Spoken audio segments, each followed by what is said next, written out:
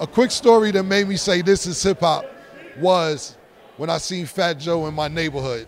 Like, you know, you hear a lot of rappers and see a lot of rappers, but when I was young, Fat Joe was the only one with a deal that I seen in junior high school. So I made me say, this hip hop shit is real. When I seen Fat Joe and he had the song, You Gotta Flow Joe out with the MPV, I seen him in my neighborhood. That was hip hop. The first song I ever heard that made me fall in love with hip hop was AJ, a song called Basketball by Kurtis Blow.